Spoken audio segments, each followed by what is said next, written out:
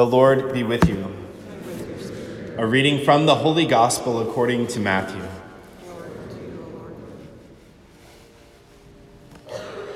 Jesus said to his disciples, "When the Son of Man comes in his glory, and all the angels with him, he will sit upon his glorious throne, and all the nations will be assembled before him. And he will separate them one from another, as a shepherd separates the sheep from the goats. He will place the sheep on his right and the goats on his left. Then the king will say to those on his right, 'Come, you who are blessed by my Father. Inherit the kingdom prepared for you from the foundation of the world. For I was hungry, and you gave me food. I was thirsty, and you gave me drink. A stranger, and you welcomed me. Naked, and you clothed me. Ill, and you cared for me. In prison, and you visited me.' Then the righteous will answer him and say, 'Lord, when did we see you hungry and feed you, or thirsty and give you drink? When did we see you a stranger and welcome you, or naked and clothe you? When did we see you ill or in prison and visit you?' And the king will say to them in reply, 'Amen, I say to you, whatever you did for one of the least brothers of mine, you did for me.' Then he will say to those on his left, 'Depart from me, you accursed, into the eternal fire prepared for the devil and his angels. For I was hungry, and you gave me no food. I was thirsty, and you gave me no drink. A stranger, and you gave me no welcome. Naked, and you gave me no clothing. Ill and in prison, and you did not care for me.' Then they will answer and say, 'Lord, when did we see you hungry or thirsty or a stranger or naked or ill or in prison, and not minister to your needs?' He will answer them, 'Amen, I say to you, what you did not do for one of these least ones, you did not do for me.' And these will go off to eternal punishment, but the righteous to eternal life." The Gospel of the Lord. Praise to you, Lord Jesus Christ.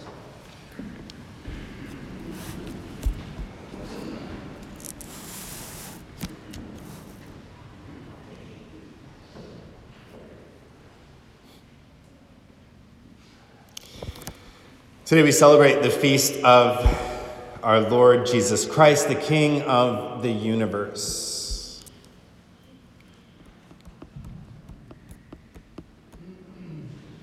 Which is a beautiful feast day that we celebrate each and every year, and the last Sunday of Ordinary Time before we head into the Advent season.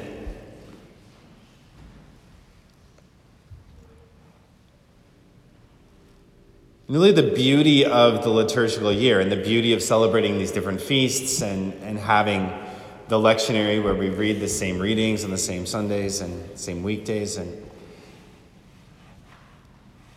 is that there's always something new. There's always a new way that message can land in our hearts. Because our hearts are always kind of in a new place. Our heart's always in a new place.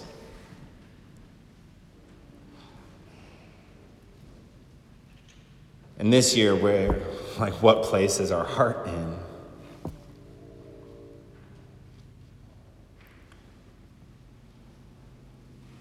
Because we're going to celebrate this Advent season like we've never celebrated it before in lots of different ways.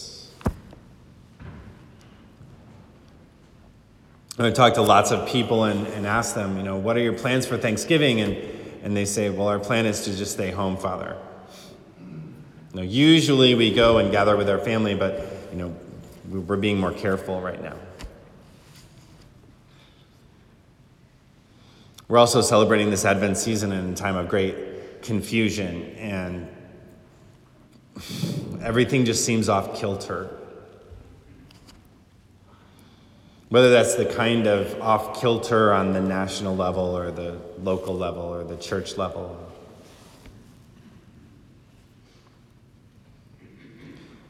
And all of that is an invitation to us to reflect more deeply on this particular feast day when we celebrate our Lord Jesus Christ, the King of the universe, because we're invited to ask ourselves this question, is Christ my King? Is he my King? Do I believe that he is the one who can deliver me? Do I believe that he is the one that can sort out all my problems? Do I believe that he is the one that is guiding the church, our parish, our country? Do I really believe that he can make all things new? Because if I believe that, nothing can shake my heart. Nothing can shake me.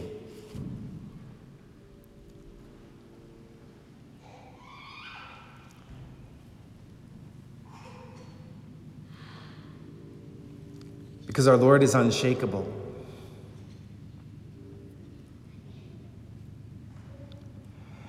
And there's an opportunity to approach him and to approach this Advent season where we're going to celebrate his coming at the end of time and look at, are we really prepared for our final judgment? We're going to celebrate his coming at Christmas, but most of all, we try to prepare him to come into our own hearts and in our lives and reign there.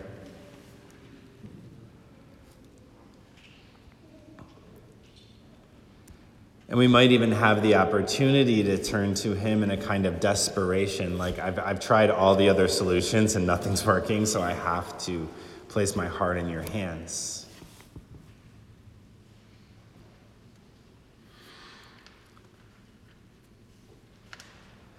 And as the holiday season comes up, and we might be celebrating that with more distance, there's also an invitation there to look at things in a new way. This year, we had Thanksgiving plans in my own family, and my sister and her family were going to come for Thanksgiving at my brother's in Iowa. And they've only really come this way a couple of times in the last 15 years or so. And I was really looking forward to being with them, and my stepmom was also going to come. And we were all going to gather with my brother and his wife and her family, and then everybody canceled, and they're all staying home. And it's given me an opportunity to reflect on the fact that I'm going to miss them, and if I miss them, that means I really love them. Because the measure that we miss somebody is also the measure that we love them.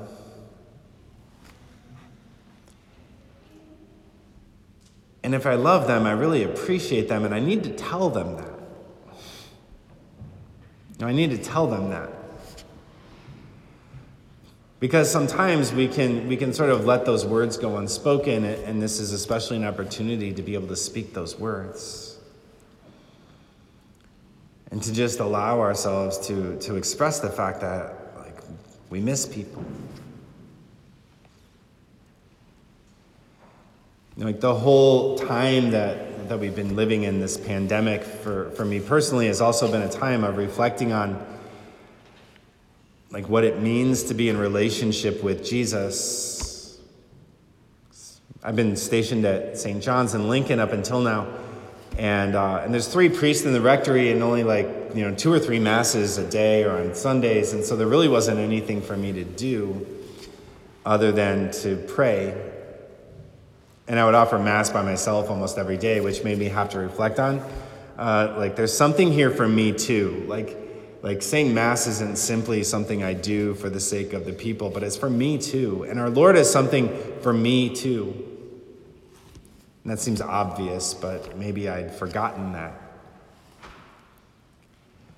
And there were times of great loneliness and isolation and just missing people.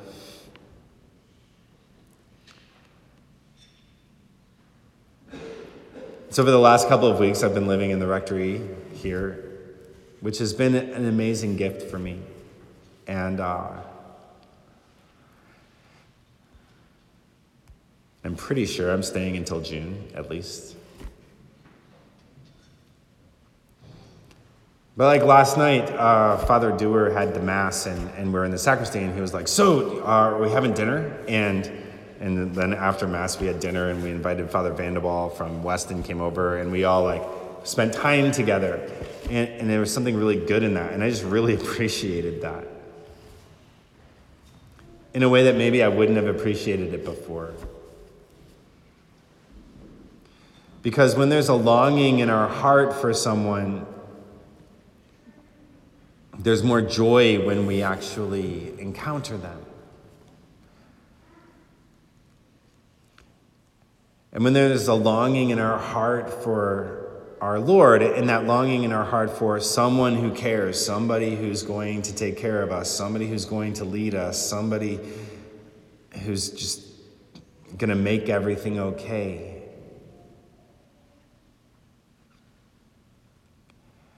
And our Lord shows up in our life, there's something more. The psalm that we read at today's Mass, the 23rd Psalm, it wasn't written, I don't think, for people in a time of abundance. The Lord is my shepherd, I shall not want. That's a prayer that we should pray when we actually are wanting.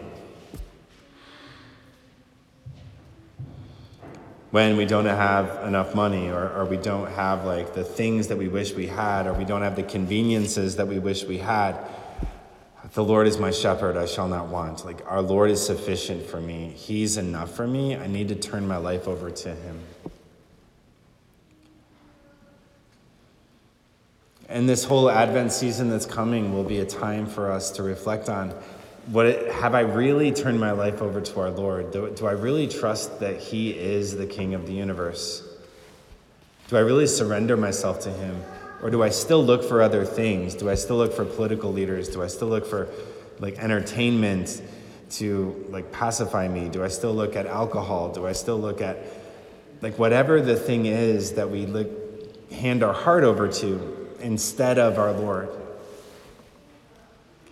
In the gospel, it says that the sheep will be separated from the goats and they'll be known by their works of mercy. But what happens before that is where we place our heart. We could also say that the sheep are the ones who place their heart in the hands of the shepherd. And the goats are the ones who place their heart in the hands of the world, or who are afraid of placing their heart in anyone's hands.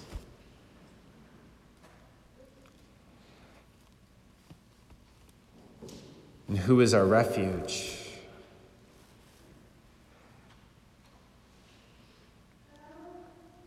Because our Lord is our model, and in Jesus' own life, at his worst moments, he always went to the Father, and he always knew the Father was there, and he always placed his heart in the hands of the Father. From the cross, he says, into your hands, Lord, I commend my spirit. And that's what he calls each and every one of us to do, is in the midst of the struggles and the trials and the confusion of our own life, to place our heart in our Lord's hands and say, into your hands, Lord, I commend my spirit. I'm going to let you take care of me. I trust that you can do this. And let ourselves hear him say to us, it's going to be okay. I've got you. I've got you. Those are the most reassuring words from like a fellow soldier when I was in the army. I've got you. And those are the words our Lord speaks to us from the cross. Those are the words that our Lord speaks to us in our hearts every time we receive him in the Eucharist. Every time we go to confession, I've got you.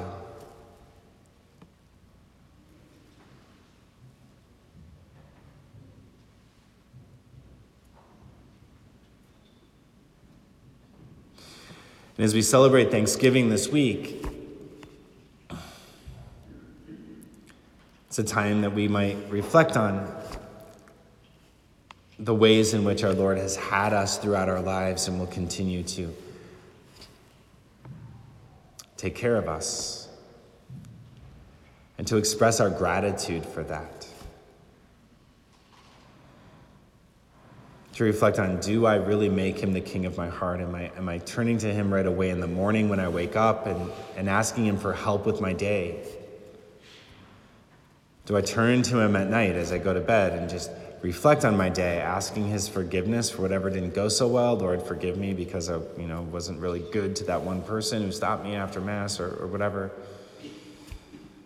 And just asking him to help us to be better tomorrow. So our own hearts, as they continue to change each day, they continue to be more and more open to him and surrendered to his life, surrendered to his grace, surrendered to his mercy, surrendered to his kingship. That we may truly be joyful witnesses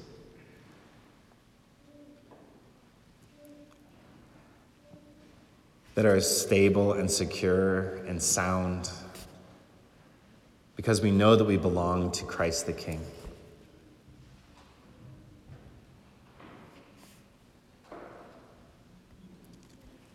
We know that we always remain in his gaze.